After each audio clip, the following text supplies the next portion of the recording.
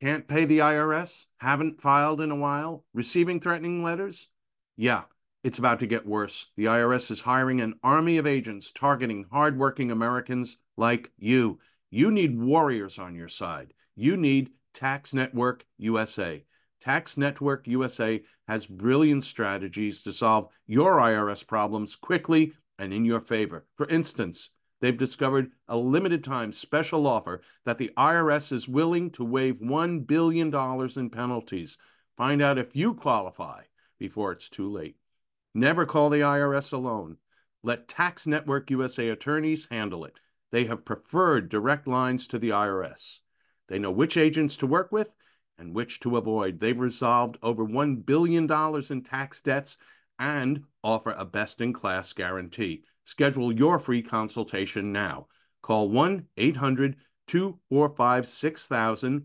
That's 1-800-245-6000 or visit tnusa.com/Victor. tnusa.com/Victor.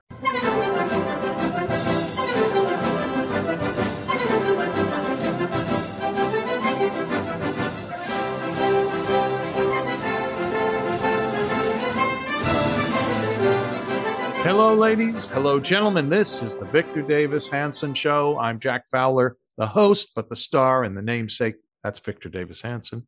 He is the Martin and Ely Anderson Senior Fellow in History at the Hoover Institution and the Wayne and Marcia Busk Distinguished Fellow at Hillsdale College, where he will be teaching in a couple of weeks. We are recording on Sunday, August 14th.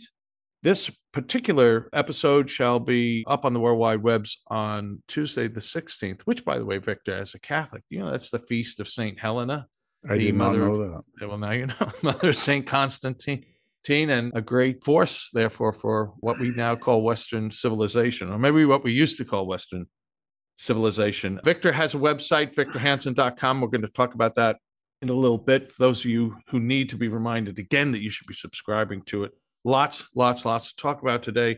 And we're going to start off with Big Daddy Dick Cheney coming to the defense on the airwaves of his daughter, who is up for primary election, I believe the day that this podcast will air. And Victor has some thoughts about Dick Cheney's public commercials. And we'll get to those thoughts right after these important messages.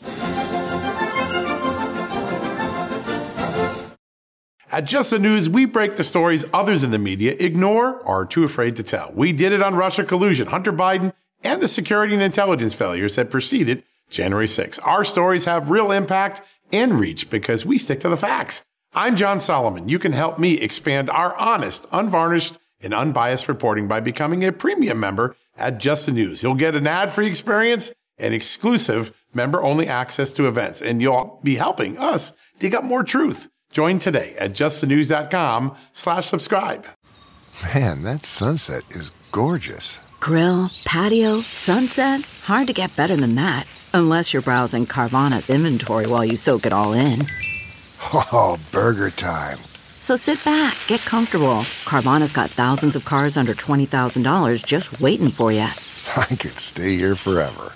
Carvana, where car buying meets comfort meets convenience. Download the app or visit Carvana.com today.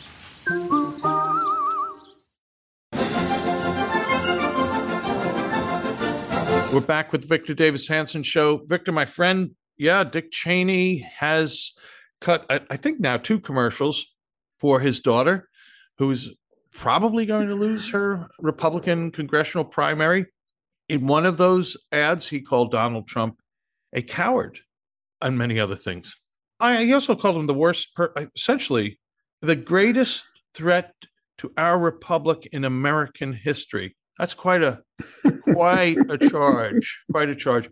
Victor, what are your thoughts about I have a lot of Dick thoughts Cheney on that. and Liz Cheney? Yeah.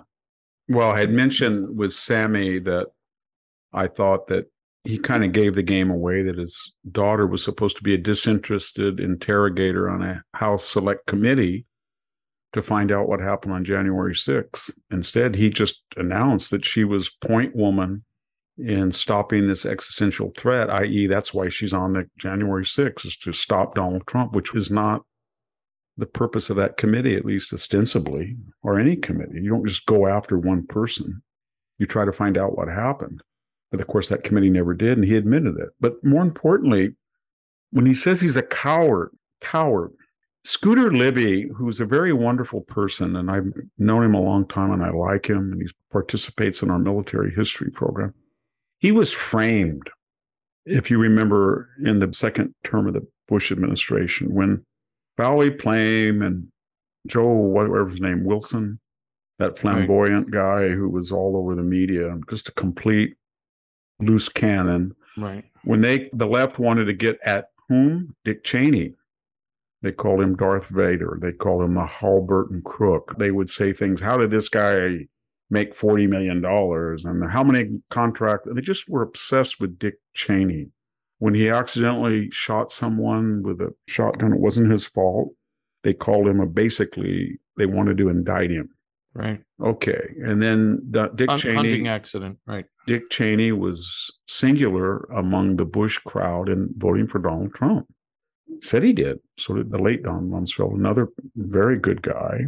And we know Liz got her third ranking minority position in the House because she had voted 93 times with the president. Okay.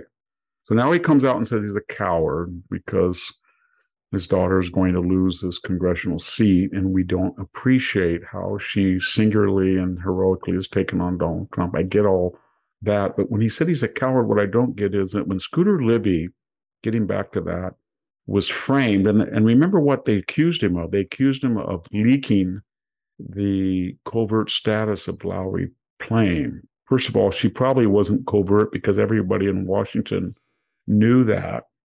And then they said that he had misremembered a conversation with Judy Miller. Is that right? Okay. But we know that the special prosecutor, a Comeyite named Patrick Fitzgerald, was told that Colin Powell knew who had leaked and talked about the status of Lowry Plame, and it was his own lieutenant, Richard Armitage. That was in the knowledge of the special prosecutor. So he went to trial, and he tried to convict Scooter Libby of unlawfully disclosing the covert status of someone who wasn't covert, and if she were covert, it was Richard Armitage. And Colin Powell sat mute. He did not say a word while that trial went on, and he knew that they were destroying the reputation of somebody for a supposed crime which his own lieutenant had committed and who had been constructed, as I remember, by Patrick Fitzgerald not to disclose it. In the end, they got him on, contradicted himself under oath. Okay. Right. Everybody knew it was a setup, and nobody wanted to do what? Commute or pardon Scooter Libby. He became the shield of Dick Cheney. In other words, as long as Scooter Libby was the vice president's chief of staff, the guy knew Washington so well, and he had navigated it for so long, that he was able to call and do what chief of staffs do, protect his boss from unfair attacks. And he did. And that was one of the reasons they went after Scooter Libby. It was like a knight that you want to take away his armor, so then he's kind of flabby underneath. So once they took away Scooter Libby, bad things started happening to Dick Cheney. They just attacked him, and those attacks were not responded to. Okay, so for all of that service and for the fact that he was framed, railroaded, what did George W. Bush do? He didn't. He didn't do anything. He didn't pardon him at all. He said, you know what? The criminal justice, the IE, the slanted, biased Washington, D.C. jury has spoken. Okay, I get that. You believe that. And what did Donald Trump do? One of the first things he did, that wasn't so easy for him. He wasn't personally invested. Where did the request come from to Donald Trump, who, with all due respect to Donald Trump, I don't think when he came in there, he knew much of anything about Scooter Libby. Right. But somebody came to him and said this was a transgression. They attacked a noted conservative. They were after Cheney. We want you to pardon this guy who deserved a pardon. And Trump did it. He got a lot of static. So that wasn't a very cowardly thing to do. Right. If he's talking about cowardice, he might talk about George W. Bush, who refused to do it. Right. Excuse me, Vic, didn't Bush do something that He was kind of commuted it. half-assed? I think he commuted the Yeah, sentence. right. But it came off as an act of disloyalty. I think in an interview, Cheney said Bush left somebody on the battlefield. I think they didn't speak for a while. Right. I think that all that's got them back as friends is their mutual hatred of Donald Trump. But my point is that for all of you, what you want to say, it wasn't a cowardly thing to do to stick up for Scooter Libby, who was central to the Bush-Cheney nexus in a way that Bush would not. So that's number one. And to tell you the truth, we don't know any more, any less about Donald Trump after January 6th. I mean, if you hate Donald Trump, then you can say Russian collusion, impeachment. Oh, January 6th was an insurrection. If you support Donald Trump, you can say Michael Rosenberg said there were tons, I think that was the exact words, of FBI informants at that Capitol riot. There was unexplained information about, or unexplained and suppressed information about the shooting of Ashley Babbitt for months. Officer Sicknick, there was a blatant lie. He was not killed. There was all sorts of irregularity. There was nobody arrested inside the Capitol with a firearm. Okay, there was no plan. I can go on and on. But the point is, whatever your point of view, you're not going to find any unpredictable behavior about Donald Trump, which begs a question. They voted for him. They knew that. They supported him during the Russian collusion. They supported him during the first impeachment, which Liz Cheney voted against, as I remember. She thought it apparently was a fraud. So all of a sudden, to take this one moment and then to retrospectively say that he's a coward, and it doesn't make any sense other than what the Greeks called the aiteia, the real cause, not the prophasis or the pretext, the real cause, the Thucydidean real cause. And what is the real cause? That a bright, upcoming, middle-aged woman who had a lot of skills and political savvy like her father was on a trajectory to be number 2 in the House and eventually Speaker of the House. And she thought that it would be quickly shown that Donald Trump had done something insurrectionary. And when the whole hysteria in the fashion of Russian collusion, in the fashion of this first impeachment, when in the fashion of the Hunter laptop, when that hit, she thought that she could ride that wave as a firm Trump supporter. Not a Bill Kristol, not a David Frum, not a Kissinger, a firm Trump supporter who would be singularly brave and morally and intellectually courageous. And that would spark and even further promote her traditional conservative political career. And she miscalculated. Right. At some point, somebody should have said to her, Liz, this is a very complex thing, this January 6th. Only 10 people voted for impeachment. You don't impeach a president twice. You do not try to try him when he's a private citizen. You don't have a committee when the Speaker of the House disqualifies the minority leader's recommendations. We don't do that. But more importantly, you've made your point. I mentioned before, my representative, David Valadao, made his point. He voted to impeach. I didn't agree with him. I'm going to vote for him because the alternative is bad. And David's been a good person, a good representative. So my point is this. Why didn't she say, I have spoken, I felt strongly about this impeachment, but I'm moving on because this administration, it represents everything that I oppose, from radical abortion to destroying the energy industry, especially in places like Wyoming, to regulating people out of business, to hyperinflation, to the Afghanistan debacle, to an open. She could have done all of that, and she would have won re-election. But instead, pride and I think a little arrogance, and they said, I'm a Cheney, and they wage war on Donald Trump. Right. And everybody who's done that, I can't think of anybody else who's succeeded in that. Right. Not Marco Rubio, not Ted Cruz, not Rand Paul, not Jim Avila or whatever the CNN White House correspondent. None of them win. And she thought she would be the first person to destroy Donald Trump. And now she's destroyed herself politically, and they're furious about it. Hence this commercial. Well, Victor, two things, and we've talked about this before. This is not her initial political miscalculation. And that was when she wanted to take on Mike Enzi and unseat him. That was a bad mistake.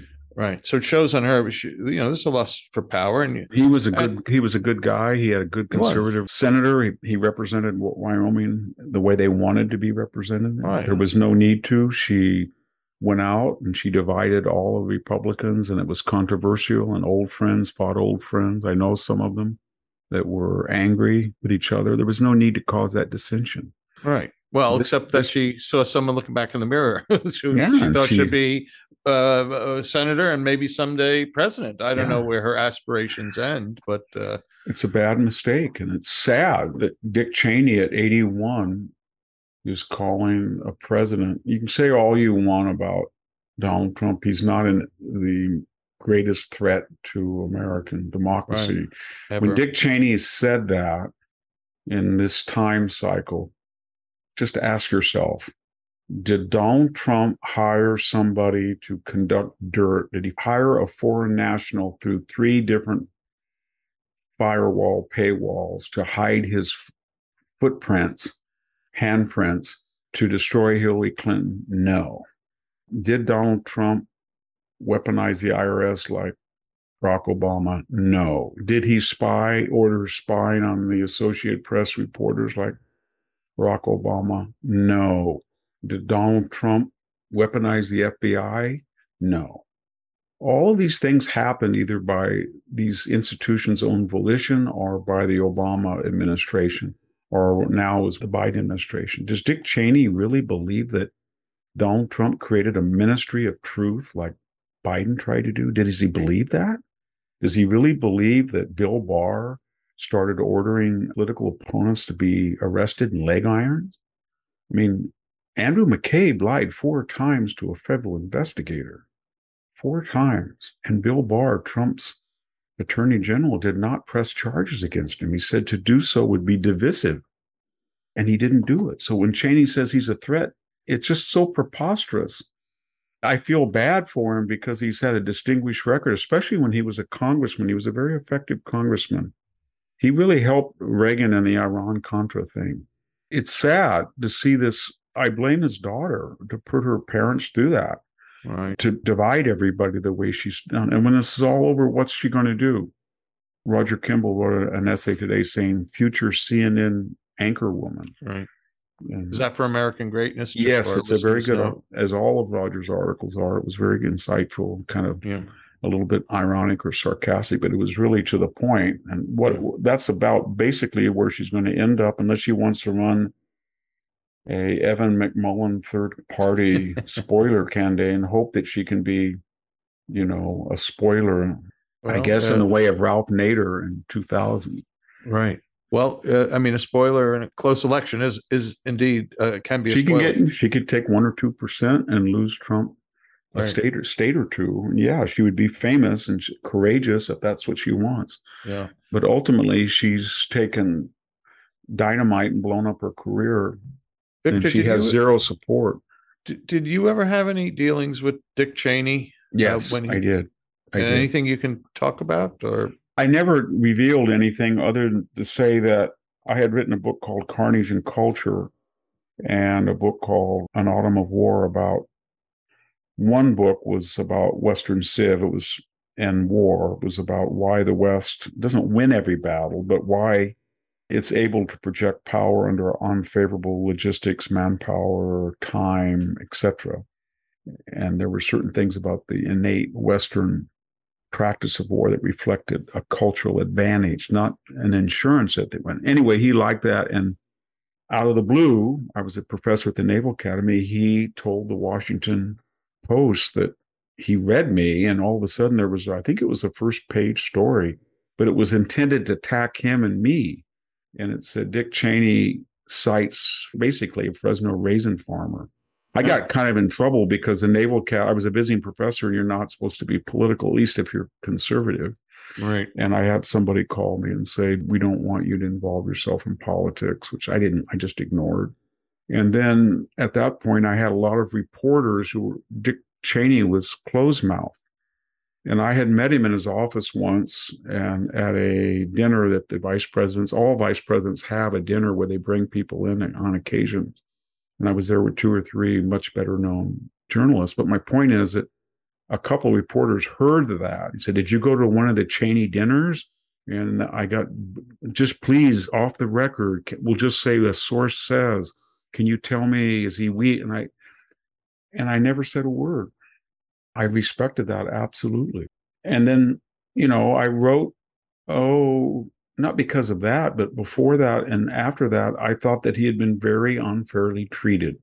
And to be frank, I think in some part, the Bushes sort of,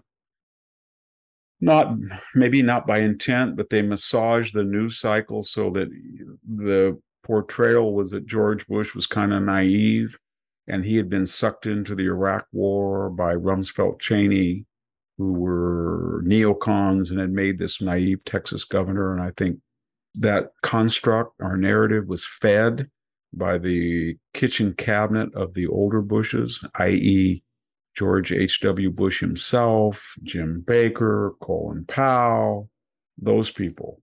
They had sort of suggested that Bush should not be blamed for the stalemate in Iraq. It was the Cheney-Rumsfeld axis.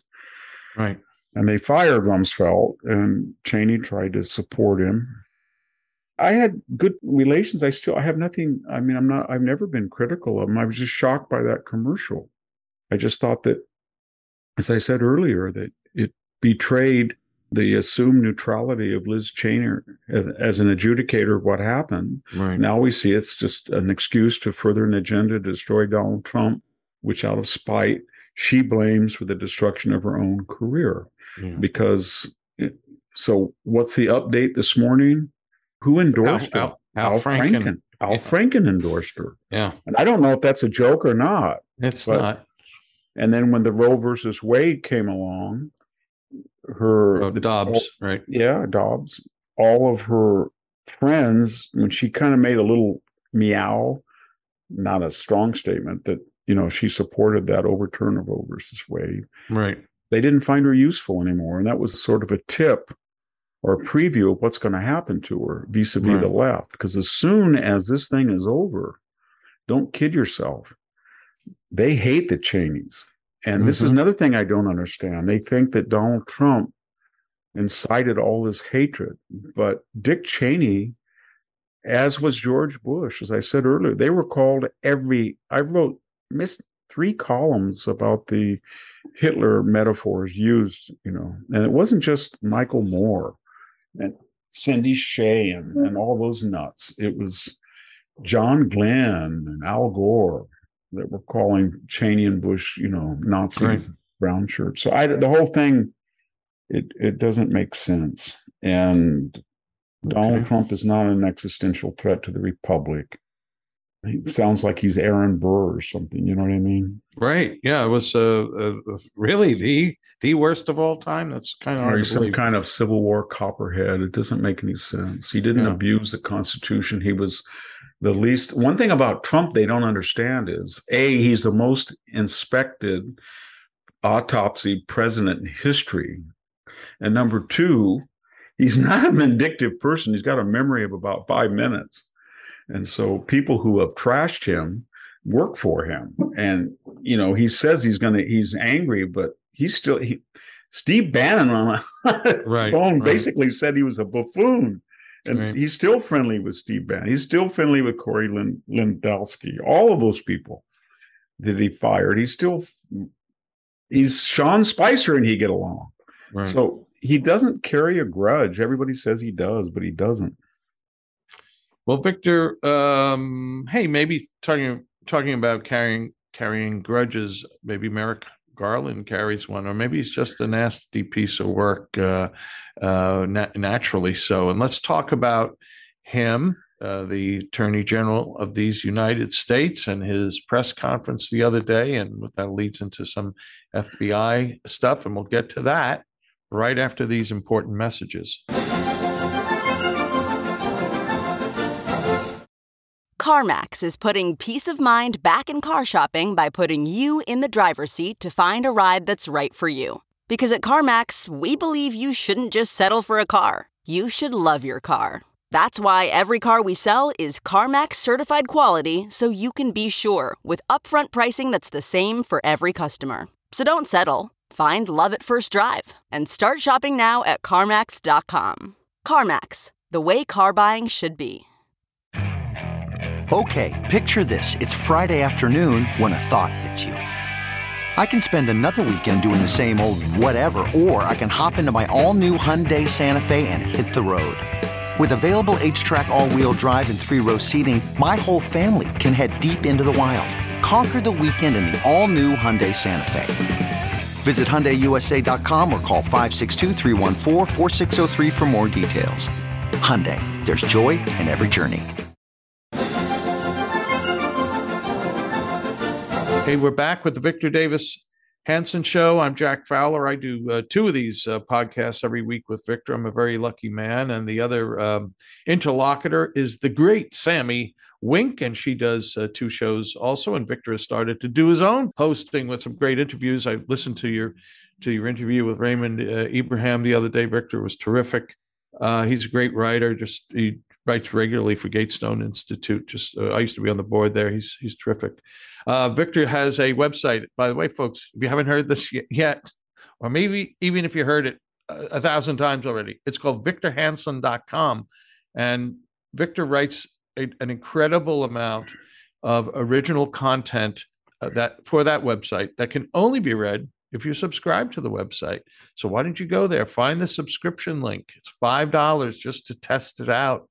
If you want $50 for the year, that's a discount. You can do the math. It should be $60 at the $5 rate, but there's a big discount there. You will regret not having done so earlier. So that's victorhanson.com. For little old me, Jack Fowler, writer of a weekly email newsletter for American Philanthropic. It's called Civil Thoughts. It's no risk. 13, 14 worthwhile suggestions of important things to read. It's free. Civilthoughts.com. Sign up. You will not regret getting that. So, Victor, here's what happened the other day. Merrick Garland gave a 3.5, maybe a minute. It wasn't even a press conference. Conference was a statement where he talked about the raid. Oh, that's another thing we should talk about, the raid of Mar-a-Lago. And of course, he talked about the faithful adherence to the rule of law is the bedrock principle of our Department of Justice and our democracy, blah, blah, blah. So, Victor, that is the crux of everything, the rule of law. You were on commenting about this on Fox with Will Cain. I think maybe he was filling in for Tucker or somebody. I'm not sure, but I saw the clip. It's the FBI is quite beyond redemption. Yeah, it is. Democracy is greatly at risk. And you know what I'm really sick of? The Attorney General saying everything. We're I'm getting sick and tired of people like Merrick Garland who preemptively attack anybody that questions this permanent bureaucratic state. Mr. Garland, I want to like the FBI. I really do. But how can I like the FBI when its prior interim director, Andrew McCabe, lied 4 times to a federal investigator? 4 times, according to the Inspector General. He discussed wearing a wire to entrap the President of the United States to find incriminating evidence to take to the cabinet to get him out of office. His wife was running for an office in Virginia and the recipient of Terry McAuliffe-Clinton money while he was investigating Hillary Clinton. James Comey said 245 times under oath, I don't know. I've had a call with the IRS before. If I had done that, I'd be in jail. James Comey had a confidential talk with the President of the United States in which he assured him that he was not under an FBI investigation, which was an outright lie. He went out to his vehicle and recorded it on an FBI time and device. He didn't even have the courage to leak it himself to the New York Times. He used a third-party intermediary to cover his own involvement. That was a crime. James Comey, I guess under the influence of Peter Strzok, altered the report about Hillary Clinton to remove the one word so she wouldn't be subject to a criminal prosecution. Peter Strzok and Lisa Page, who were on the investigation of Donald Trump, openly said they had to find a way to remove him from office. The FBI had subpoenas for cell phone records of people on that investigating special counsel's team. They were mysteriously wiped clean. The FBI kept Hunter Biden's laptop under wraps to preserve Joe Biden during the election. They knew, according to Senator Grassley's office, they knew from whistleblowers that the FBI, A, knew that it was authentic, and B, that they were not going to release it. In the last month, Merrick Garland, the FBI has taken a former associate, Peter Navarro, a distinguished economic advisor, and put leg irons on him for the crime of doing what Eric Holder did, saying, I'm not going to participate in a House subpoena, not going to do it. They have taken James O'Keefe out in the pre-dawn hours in his underwear for being a recipient, supposedly, of a diary that the president's daughter did not have stolen. She just left it. She abandoned it, and somebody found it. Happens all the time. They went after, I don't have any defense of Roger Stone. I don't agree with him on anything, but you don't tip off CNN and then show up and have a SWAT raid about a 66-year-old man and his wife. You just don't do that. I could go on about John Eastman. I can go on about this congressman from Texas they just confronted. That's what this FBI is doing. Right. Robert Mueller swore under oath he did not know what the Steele dossier, he did not know what Fusion GPS. Those were the two names basically in the media that prompted his investigation. Is he lying or is he senile? The FBI hired Christopher Steele as a paid informant when they knew that he had participated in the Hillary Clinton campaign as a foreign national, which is illegal.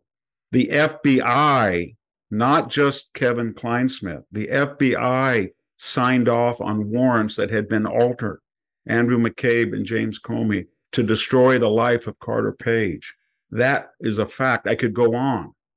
But to say that anybody who points that out is somehow disparaging the professionals at the FBI, I'm getting really tired of it. You know, I read Unheard once in a while. Oh, it's a great website. It is. And there's this guy, I don't know who he is. He's Dominic Sandbrook. And he attacked me. And he said, well, I started it off. Victor Hansen says that there's not the rule of law in Washington. He's inciting a civil war, basically. And here he says, Christopher Wray, this guy is an idiot. He says, Christopher Wray is a Republican. So what? So is Lynn Cheney. So was Bill Kristol, or was. Right. That doesn't mean anything. Trump appointed Christopher Wray because he was in the pecking order. And it showed that Trump didn't care what he was. He just wanted to get past Andrew McCabe and James Comey and just said, who's next? Right. It doesn't matter whether the point is that Christopher Wray has not stopped any of this. A lot of it's gone under his directionship. Does Mr. Sandbrook, if that's his name, does he really, really believe that there is a rule of law when James Clapper says under oath that the NSA has never spied on anybody and he perjured himself and nothing happened? Or John Brennan says under oath he's never spied. The CIA never spied on Senate staffers, and he lied under oath. He lied again about drone raids. None of them ever had any criminal liability or culpability. Does he think that Lois Lerner did anything wrong? So this idea that we're supposed to trust this new incarnation of the FBI or the CIA or the DOJ, does he have any idea who Bruce Orr is? Does he have any idea about these people, what they do, how they leak? Victor, No sooner had Merrick Garland given this sanctimonious rant about the professionalism of the DOJ and why it was perfectly legitimate to have this warrant, then somebody in the FBI or the DOJ illegally leaked to whom? Breitbart News? No, to the Washington Post. And what was the modus operandi? You could have written the script yourself before you heard a word. Nuclear secrets. And then you heard what was going to happen. Bombshell. Walls are closing in. And then we got in the usual actors. So Michael Beschloss, the presidential historian, Rosenbergs were executed for this. And then Michael Hayden. Remember Michael Hayden, the ex-CIA director? So Mr. Sandbrook and Mr. Garland, there is no professional class. The ex-CIA director had already accused the President of the United States of being an architect of Auschwitz when he put those cages from Auschwitz on, as if Trump, had done this. This is a guy, Michael Hayden, who, when the laptop was in the news, came out with who? Leon Panetta, James Clapper, John Brennan, the usual suspects, and said, we're 50 of the most distinguished intelligence officers, and we can tell you that this is Russian disinformation at a time when the FBI, according to whistleblowers, knew that it wasn't. And why not a one of them had admitted they were wrong. And they did that to warp an election. Right. And so you know what? If you want to look at the FBI and the CIA in 2016, they warped an election. They deliberately spread these lies about collusion, and the collusion was based on Daschenko in the Brookings Institute and Donlan, a Clintonite, or Dolan, Charles Dolan, the guy that worked for Hillary, was in Russia collecting dirt. Yep. Yeah, he was collecting dirt from Russian sources, and they were trying to destroy a candidate in an election. And then we had the 2020 election. And they deliberately sat on a laptop. Right. And so they take an interest, and I don't listen to me. I didn't write that the Trump supporters stink up Walmart and they have to be stopped, and Andy has a plan. That was the FBI agents talking about that. And Robert Mueller upset? No, he staggered their departure so nobody would make the connection between Page and Strzok from his committee. He never even told us why he reassigned them.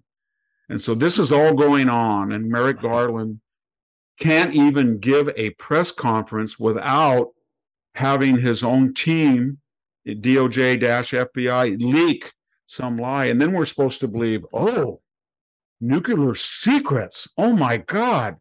So for a year and a half, Donald Trump has got what, codes? Nuclear secrets? And they're locked up in a basement at his thing. And you guys have just thought, we'll just sit around. Right. We've got those nuclear codes, but this week, this month, next 6 months, nope. Oh, midterms coming up. We better go. Bad news. Biden polling 39%. Nuclear codes. Let's go get them. He's endangering the republic. Who believes that?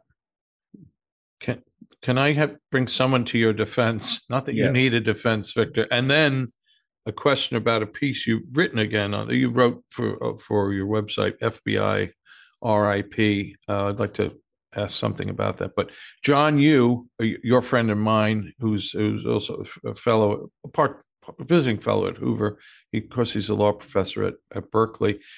Co-wrote with Robert Delahunty, who I don't know him. You may know him. I do not know him. Yeah, he's a fellow at Claremont Center for the American Way of Life. They write a lot together. Anyway, very end of a piece they've both written for National Review. It's titled "Why the Public is Skeptical of Garland's Mar-a-Lago Story," and it's just simple. It's a repetition in a way of what you said, but here's others saying the same thing. Since the 2016 presidential campaign, the FBI's standing in the eyes of tens of millions of Americans has plummeted. The agency covered itself with shame. John Hughes writing this for its role in the 2016-18 Russian collusion hoax. Now its leadership is doubling down. Instead of trying to rebuild public confidence, Garland's press conference and handling of the search are further undermining DOJ's and FBI's reputations. If Garland won't refute this presumption of bias powerfully and in detail, fair-minded Americans will assume the worst of him, his department, and the FBI. Law enforcement depends on the rule of law. There are not nearly enough FBI agents to actively enforce federal law all the time, nor would we want there to be. Americans voluntarily follow most of the laws most of the time because they believe that prosecutors and agents enforce the law fairly. If Garland cannot present a trustworthy account that justifies the search of President Trump's home, he will further undermine the country's confidence in the honesty, integrity, and fairness of federal law enforcement. And Victor, that gets back to the crux of everything: rule of law. And your comments the other night on with Will Cain on Fox, that I don't think we have a democracy anymore. Yeah, no, we don't. I mean, it's not, and it's this permanent class, and everybody said, "Oh, you're paranoid." Look at the Pentagon. Look at the Pentagon. We had 11 four-star retired admirals in general. They violated, as I said, a code in the Uniform Code of Military Justice that you cannot, even when retired, disparage. I mean, Michael Hayden violated that. McCaffrey did that. McRaven said, Mattis said. They all used terminology that was in clear violation. Okay, so that's just a little obscure Logan Act statute. Fine. And then what did they do with Gary? Was his name Lieutenant General Gary Volinsky or something? Volinsky? Oh, what did he do? He was he was in retirement. He had a little contract. Did he attack the commander-in-chief? No. He made fun of Jill Biden. He said, you know what? You're upset about basically a Roe versus Wade, but you also say you can't define a woman. Ha ha. And they've canceled and disconnected themselves from him for what? Violating the Uniform Code of Military Justice by expanding that supposedly non-existent, non-applicable statute to include the spouse of somebody mentioned in the statute. This is crazy. And it happens everywhere. And it reflects this larger perception in government that the media, the universities, professional sports, entertainment, the popular culture, the foundation, it is center, left, progressive, rich, powerful, influential, and you make your peace with it. And if you don't make your peace with it, you can get a bad book review, you can get a book contract canceled, you won't be on a particular television, you won't be treated fairly by a New York Times, you'll be misquoted by the Washington Post, you will be a federal attorney or somebody will go after you like they did Michael Flynn, you'll be bankrupt like Carter Page, they will destroy you. And everybody knows that. And that's why people even look at that January 6 people. No sooner had people had made fun of it, oh, haha, it's a joke. And they went in there and flipped and gave them the narrative that Liz Cheney wanted. And said Benny Johnson or Thompson or whatever his name was, who himself had questioned the 2004 election, the chairman of the January 6th committee. So that's where we are. And this idea that Merrick Garland is going to blast somebody. Why did he wait almost 3 days to say something? Why didn't he just say, you know what? I sent these FBI people after that SOB because he wouldn't give us back stuff that was illegal. And he knows it and I know it and I'm proud of it. And he could have done that the first hour. And he didn't because he was worried, because he has zero political sense. He shouldn't be in that job. He's a complete partisan. He sent the FBI in to monitor Virginia parents who were worried about critical race theory, why the border is wide open and there's traffickers and child molesters and terrorists coming across it. No, that's not as important as finding Ashley Biden's diary or leg ironing Peter Navarro or spying on, all the people on January 6th. So that's what are framing, 4 people who said they were architects of kidnapping Governor Gresham Whitmer. And we find out that 2 of them were acquitted and 2 had hung juries or mistrials, whereas there's 12 FBI informants. There were 3 times as many informants as supposed architects of the kidnapping plot. Right. And so what were they doing, the FBI? And so, yeah, we've lost confidence in it. And we love the FBI's people in the field, although I'm a little hesitant there because, on Fox News, the mantra is, well, these are the architects in Washington. They don't represent the culture.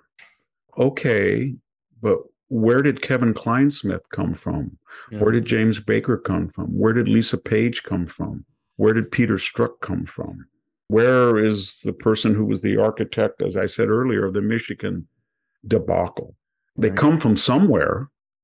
They don't all just, they weren't all just hired in Washington and stayed in Washington. Well, Victor, that's where they end up after a long career, but who prepped them? And where did they get so morally unbound? You've had I don't want to say you've had a change like you've done a reversal, but you had talked before about un-Washingtoning the FBI, put it in Kansas City, things to that effect, get it out of this. But in this piece, the FBI RIP piece, this is not an exclusive piece of the website. This is a piece you wrote for American Greatness. I think it actually may be your syndicated column.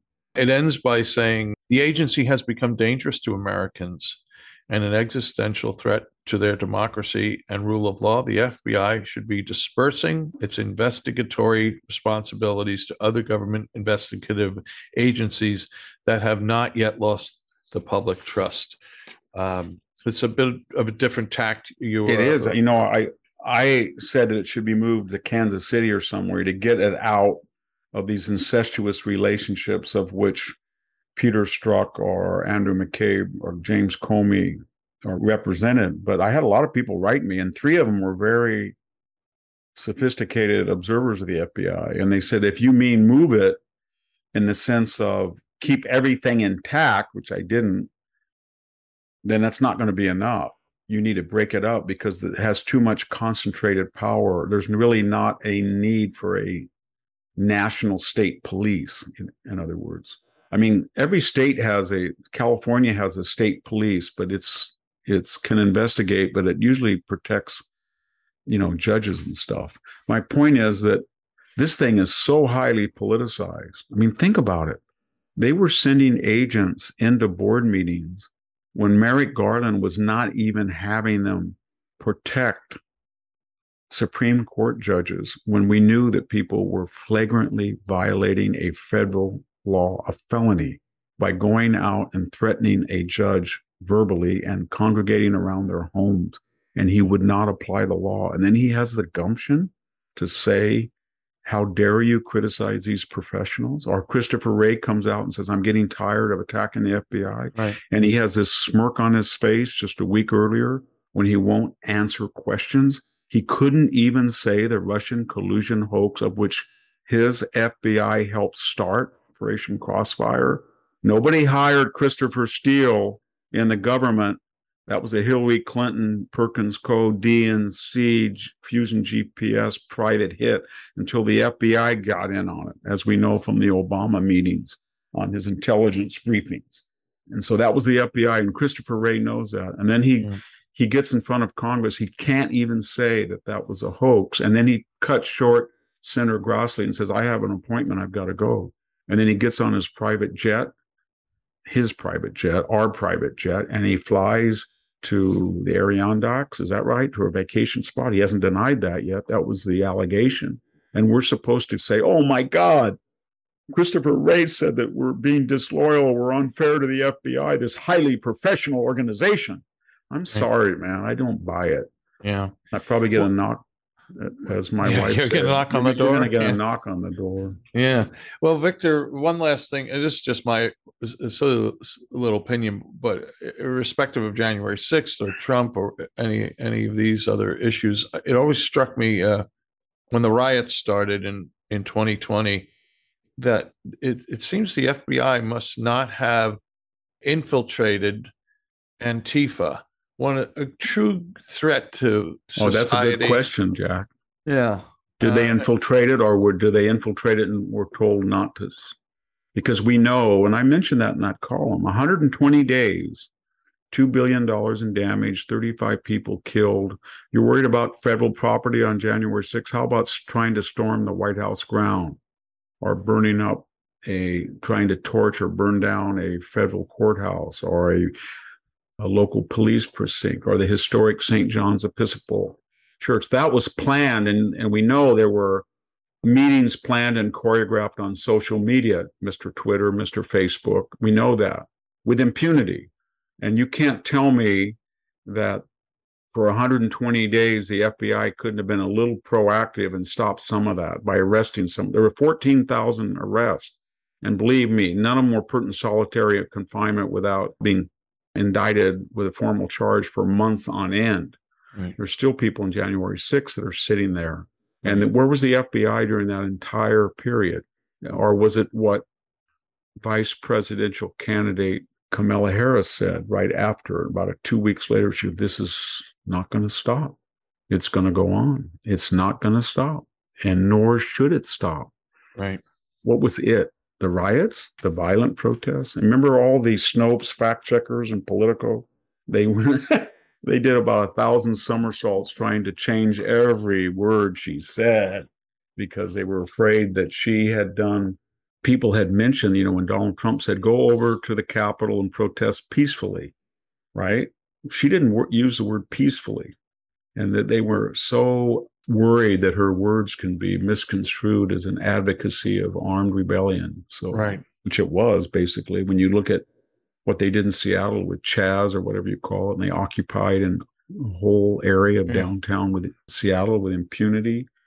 No, I don't. I'm sorry. Half the country, Mr. Garland alienated. And the irony about it all is that he really empowered the Trump candidacy. Not that Trump wouldn't have won the nomination, but I think there will be a heated primary. Right. But there was a surging DeSantis, and I don't know what his purpose is. I don't know who cooked this up. I don't believe that he just did it.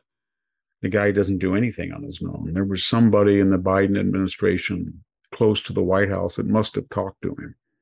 And this is so ironic because, Bill Barr, everybody got angry at Bill Barr from the Trump base. I understand that, but I never did.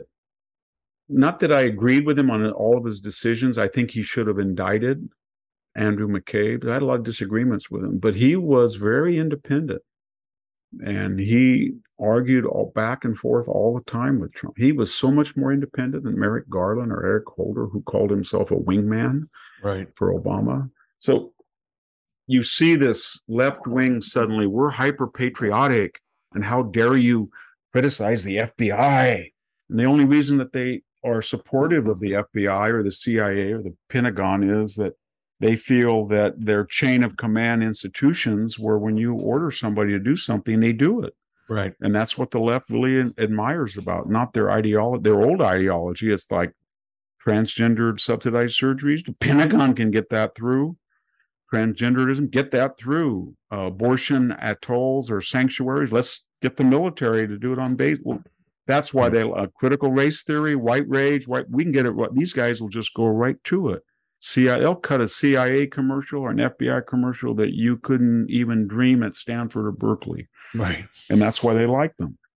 We'll see one. I'm sure we'll see something like that sooner than later. Hey, Victor, we have a little time left and a big additional topic to talk about, and that is the decline in college attendance, which may not be the worst thing in the world. And we are going to get to that. Your thoughts on that right after these important messages.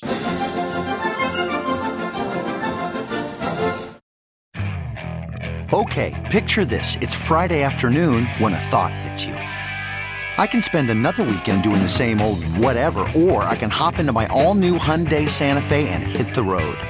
With available H-Track all-wheel drive and 3-row seating, my whole family can head deep into the wild. Conquer the weekend in the all-new Hyundai Santa Fe. Visit HyundaiUSA.com or call 562-314-4603 for more details. Hyundai, there's joy in every journey. Okay, it's time to commit. 2024 is the year for prioritizing yourself. Begin your new smile journey with Byte, and you could start seeing results in just 2 to 3 weeks. Just order your at-home impression kit today for only $14.95 at Byte.com. Byte clear liners are doctor-directed and delivered to your door. Treatment costs thousands less than braces, plus they offer financing options, accept eligible insurance, and you could pay with your HSA, FSA. Get 80% off your impression kit when you use code WONDERY at Byte.com. That's BYTE.com. Start your confidence journey today with Byte. We're back with the Victor Davis Hanson Show, recording on Sunday, August 14th. And this show will be airing on justthenews.com. That's the mothership, and many other places on Tuesday, the 16th. Victor, there was a very interesting piece. You brought it to my attention, of course. So this is from Powerline, John Hindraker, and it's titled, Good News from the World of Academia. NBC News reports that college attendance is dropping. The numbers are I think, 4 million less students now than there were about 7-8 years ago. And it's I must recommend folks go to Powerline blog and look up this piece. But I'm not going to read this. A very lengthy and wise ending. But John says, I hope college enrollment continues to decline. And he talks about the reality of the education they're getting, and that it's really poor. He also makes a comment here about higher education run mostly by women is particularly hostile to men. I've never seen it put anywhere that like black and white as a component of that's something that nobody wants to talk about, because all we hear from the left is proportional representation. About 53 to 56% on most campuses of undergraduates are women. And when you look at the humanities and areas like literature or art, it's about 55 to 60% of PhDs and MAs are granted to women. So number one, women have a voice, which I think is great in academia, but according to their own terms, they would say disproportionate because they don't represent the actual numbers in the population, be as it may. But more importantly, this is very analogous to the military, which is baffled right now. Why is the Army only met 40% of its in recruitment? We can't figure it out. And when you hear Milley and all these people, there's too many gang members. People play video games. We have a falling birth rate. People are obese. Oh, yeah, that happened 2 years ago too, didn't it? And 3 years ago. But why now? Didn't have anything to do with loudmouth Austin and Milley and the Afghanistan catastrophe. Same thing about college enrollment. So people are looking at these universities, people being tuition paying parents, and they start to hear every day that there's $1.7 trillion in aggregate debt. They have nephews, nieces, children that are in their 30s and 40s that can't pay off these debts or won't pay them off, or just are non-performing loans during COVID, and they think they don't have to pay them off. And then they make the connection, rightly, that when you tell the federal government, you guarantee these loans, no matter what we charge for tuition, room, and board. And the government says, okay. And what happens? They double the rate of inflation as far as their tuition increases. So basically, the whole question of moral hazard is now onto the government. And these are not all of them, but they're either very wealthy funded public universities or mega endowed, Stanford, Princeton, Yale, Harvard, that have multi-billion dollars of endowment, and they're tax-free and they're not nonpartisan. Their faculties give to the left-wing candidate about 90% of the time. And so a lot of parents have said, there's a labor shortage. My son or daughter can go right out at 18 and make $25 an hour in an assembly plant. They can get skills to be an electrician, a plumber, a contractor, a solar panel mechanic, whatever, and get a pretty good living. And guess what? They're not going to, A, be indoctrinated by radical leftists that we have to pay for. And then B, they're not going to have a prolonged adolescence. So they take 3, 6, 8 units and they hang around this university or college until they're in their 30s. don't marry, don't buy a house, don't have children, and in debt. And maybe they will go out and they'll see what the real world is like, and they'll be a productive member to create a prosperous United States. They'll marry, they'll have children, they'll get a house. And this is all, and all of that message is attacked in the university. It's all attacked, and they know that. And I talk to them, Jack, because I get calls all the time from parents. I get emails from people I've never met. I go, when I give a talk, somebody grabs me by the sleeve and says, "Can I just talk to you a minute?" And it's just strikingly surreal how the questions about sending their children to the military dovetail with the same apprehensions about putting their kids on a campus today. I went down to Simi Valley and spoke to a group. My wife was waiting in the pickup, and she said, "Where were you?" And I said, "I was pigeonholed." "By whom?" "Well, all these people that heard the talk, and they wanted to know about whether their kids should go to the military or they should go to college." And that wasn't the topic of my talk. And it was the same apprehension that, as one woman said, she grabbed me, she walked alongside, and she said, "How do I know somebody's not going to accuse my son of rape if he goes on a date? Or if he drinks, he goes to a party and people are drunk and they say something. And then if he's charged unlawfully, they'll just have a kangaroo court. And there's no rule of law. There's no Constitution. There's no Bill of Rights." I said, "Yeah, that's right. And if he objects to a professor ranting and raving, he's not going to get a grade. And so I don't want him there. I just do not want him there." And then the next question is, where can they go? And, St. Thomas Aquinas, Hillsdale College, there's not very many places. University of Dallas, there's a few, but not many. And they're trying to, a lot of people, Joe Lonsdale, a lot of great people are trying to do something with the University of Austin and this new college, or University of Austin. There's the project in Savannah, Georgia.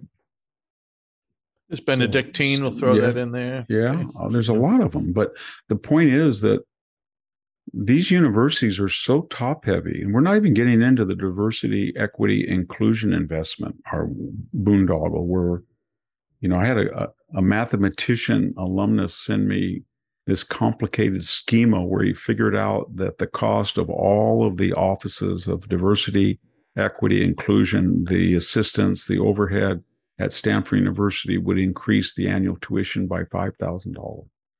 So, and it's very ironic because as a faculty member for years, all the faculty members do at a coffee break, I've gone to thousands of them, and they go like this: "Hey, Victor, I can't stand that fill in the blank dean, associate dean, provost for internal relations, assistant provost for external relations, dean of affirmative, all that stuff. They don't do anything. And they're usually the worst teachers and the most unaccomplished researchers." That was the faculty, left-wing faculty gripe. And now all of a sudden, to have an entire army of expensive administrators they can't say a word about. They hate bureaucracy. They hate people getting excused from teaching. They hate people that go into administration that have no academic ability or record, and yet they can't say anything because they're diversity, equity, inclusion. Right. But my point about all this is the university is not equipped to handle it, because at 4 million students in a decade, and you're getting to ratios that I never thought would be possible. 55 to 60% only go to college. 40% of high school people are not going to college. We were told after World War II that college, and it was true, was a trajectory of upward mobility. Right. My entire family is my grandparents, none of them ever went to college. And then my parents did, and they were told us we had to. But when I look at the generation that we spawn, I see a lot of people that have not gotten married in our extended family. They have not bought a home because they can't, because they're reeling under debt. And then when you look at the Chinese government, the 380 to 350 to 340 down to 330 foreign students, which they really overcharge, and they pay the full tuition. They don't give them any scholarship. And if that starts to decline, I think it's going to be very interesting to watch. There's going to be a lot of civil strife within the university, because there's going to be a lot of PhDs that are coming out. They don't care about if a PhD from UC Irvine doesn't get a job. They could care less. Those programs are doomed. But when you start getting people from major universities where there's not enough jobs because of declining enrollment and administrative overhead, and then not just proportional representation, affirmative action, but repertory representation, where people who are white males will, as it is, if you've ever looked at these diversity oaths, they're just like the McCarthy period. Oh my gosh. And then they're no different. Here's what I've done in my past. And if you said in 1952, I do not have to sign proof that I'm a loyal American citizen and I hate commies, what's the difference if you said, well, you know what happened to you? Moses Finley, the great classicist, was released from Cornell University. That's how he got to Cambridge. For some stupid loyalty oath. And you know what they're going to say if somebody says, you know what? I don't have to tell you how I've spent my whole life encouraging diversity, equity, inclusion. That's a private matter. I'm not going to subscribe to a particular ideology as you frame it. They're never going to get a job or they'll be fired. Yeah. But there's so many things wrong with these universities, and they've been so arrogant and they've been so well funded. And there's only one last shoe to drop, Jack. Which is the wealthy alumnus has always said, when I get that letter in the mail, I write a check, and I write a check, a big one, for two reasons. One, my family gets into that place. And two, the more that I enhance that name, that degree has followed me my whole life. So if I went to Smith University and Smith University keeps, finding a cure for this disease, or another Supreme Court justice is from Smith University, or Smith University is rated, has 2 Pulitzer Prize, then they say, wow, you were at Smith University. We'll hire you. Well, that's why they do it. But if they get the impression that you can send you're not going to get your kid in by sending him money because they don't have enough room, especially for a white male kid. Because by the time you go into repertory admissions, there's no room for, I think at places in the Ivy League, I know in other places, it's about, 16 to 20% white males, down from their demographic of 33% in the general population. That means that a lot of kids are not getting in whose parents give money. And then when you also add in the fact that they see these crazy things, anti-Semitism, flagrant, Stanford University, and my God, they had posters of Ben Shapiro comparing with insect spray as if he was a bug. And nobody said a word until people complained about it. So my point is, they see this nuttiness and they say, when that happens and they drop off contributions to these places, then I don't know what's going to happen. Declining enrollment, public animosity, generalized. Right. Well, we know that it's not going to be good for them. Whatever is attacking the common American, the patriotic American who still uses common pronouns, and the efforts to put them back on their heels about biology and bathrooms and all this kind of crap. They know it's being incubated on these college campuses. So why would I want my son to go into the military? Maybe this is, lagging, but why would I want my kid to go into to college? By the way, if they open their mouth and say they're conservative, they're going to get not going to get a job. I don't know. It's something that I haven't spoken about it, but it's something that drives me crazy, because almost every month somebody calls me or writes me. But I've had these in-person I've had people come to my house. I've had people come to my office, and I've had people that knew my children. And I can remember a real poignant scene where a person was dating my daughter, and he said she met him, and he was a brilliant young kid, but of course he had no money.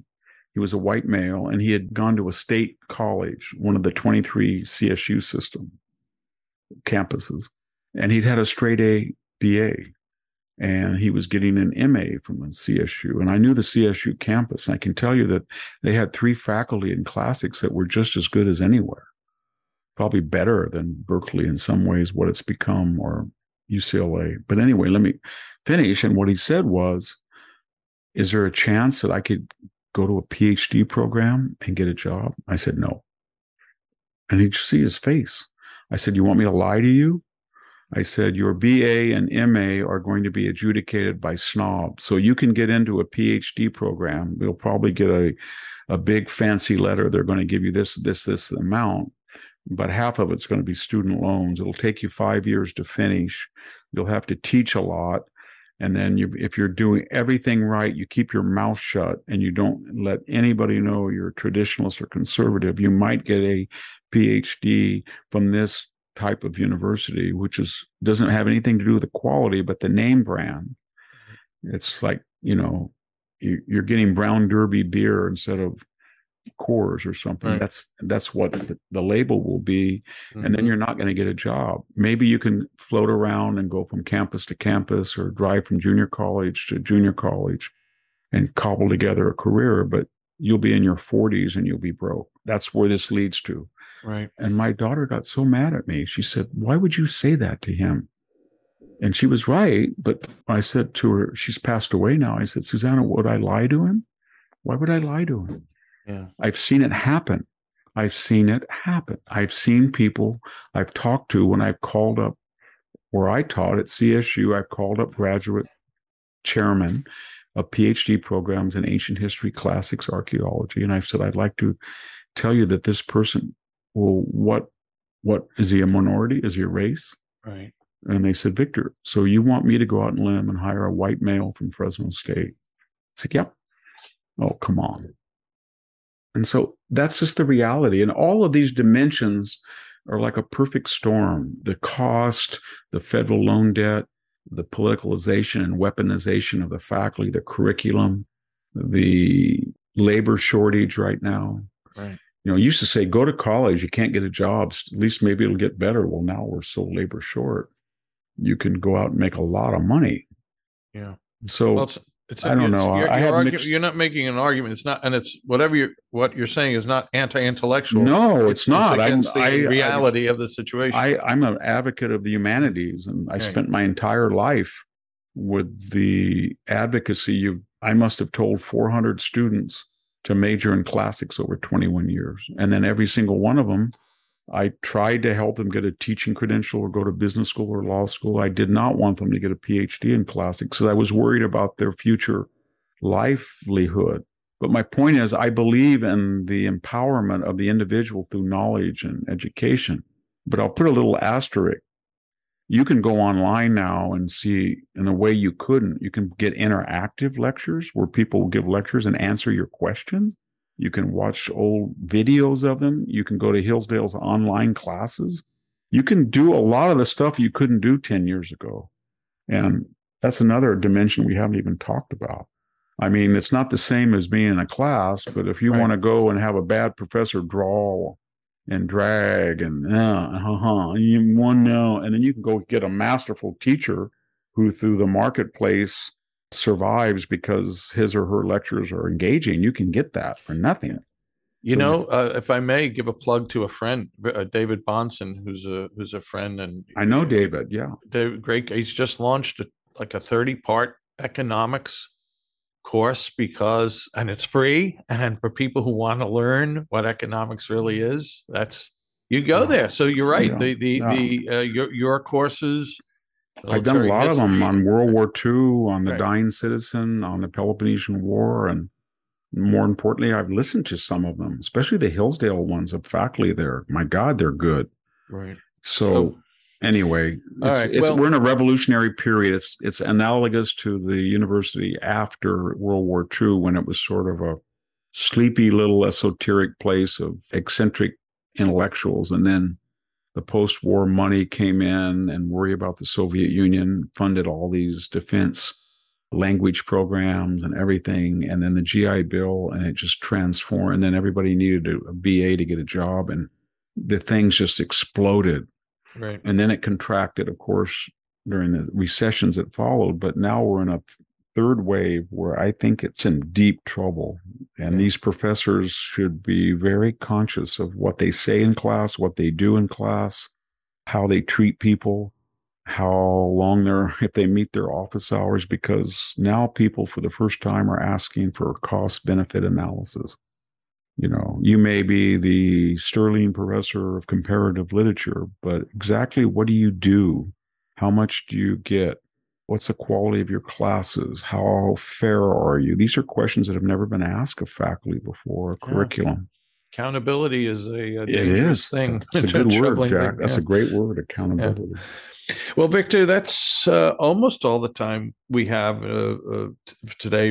Thanks for sharing all your thoughts here, and terrific. I do want to share one thought of one of our listeners, and again, we appreciate our listeners, and many listen on via Apple or iTunes, Apple Podcasts. Hey, if you don't, thanks, Stitcher, Google Play, etc. Thank you, folks. On the Apple platforms, you can leave ratings, and many people leave 5-star ratings. That's the most you can do. And thank you to those who do. And the average is nearly 5, which is an indication of general appreciation of the wisdom Victor shares now 5 times a week. Some people leave comments. We read them and we thank you for them. And here's one, a simple one, titled My Everyday VDH Fix.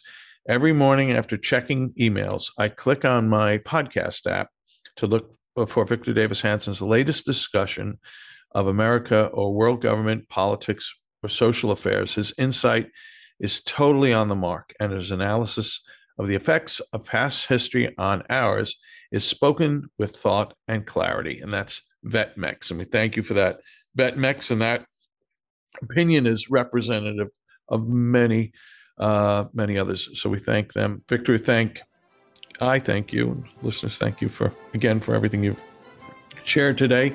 And please know we will be back very soon with another episode of the Victor Davis Hanson Show. Thanks. Thank you, everybody, for listening. I much appreciate it.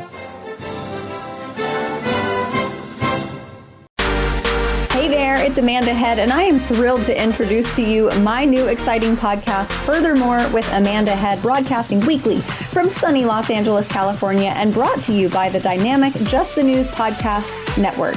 On this fresh and engaging podcast, I delve into the latest news with a little bit of a twist, exploring the furthermore of every story. But this isn't your typical run-of-the-mill news commentary or politically charged program. I interview a diverse range of guests, including business leaders, entertainers, musicians, educators, experts, politicians, and many influential figures from both the United States and around the world. So why not make your Mondays, Wednesdays, and Fridays a little more interesting? Tune in on your preferred podcast platform and discover Furthermore with Amanda Head on Apple Podcasts, Spotify, or wherever you listen to your favorite shows. And don't forget to hit that follow or subscribe button, and be sure to download the latest episodes. I can't wait to have you join me on this exciting journey.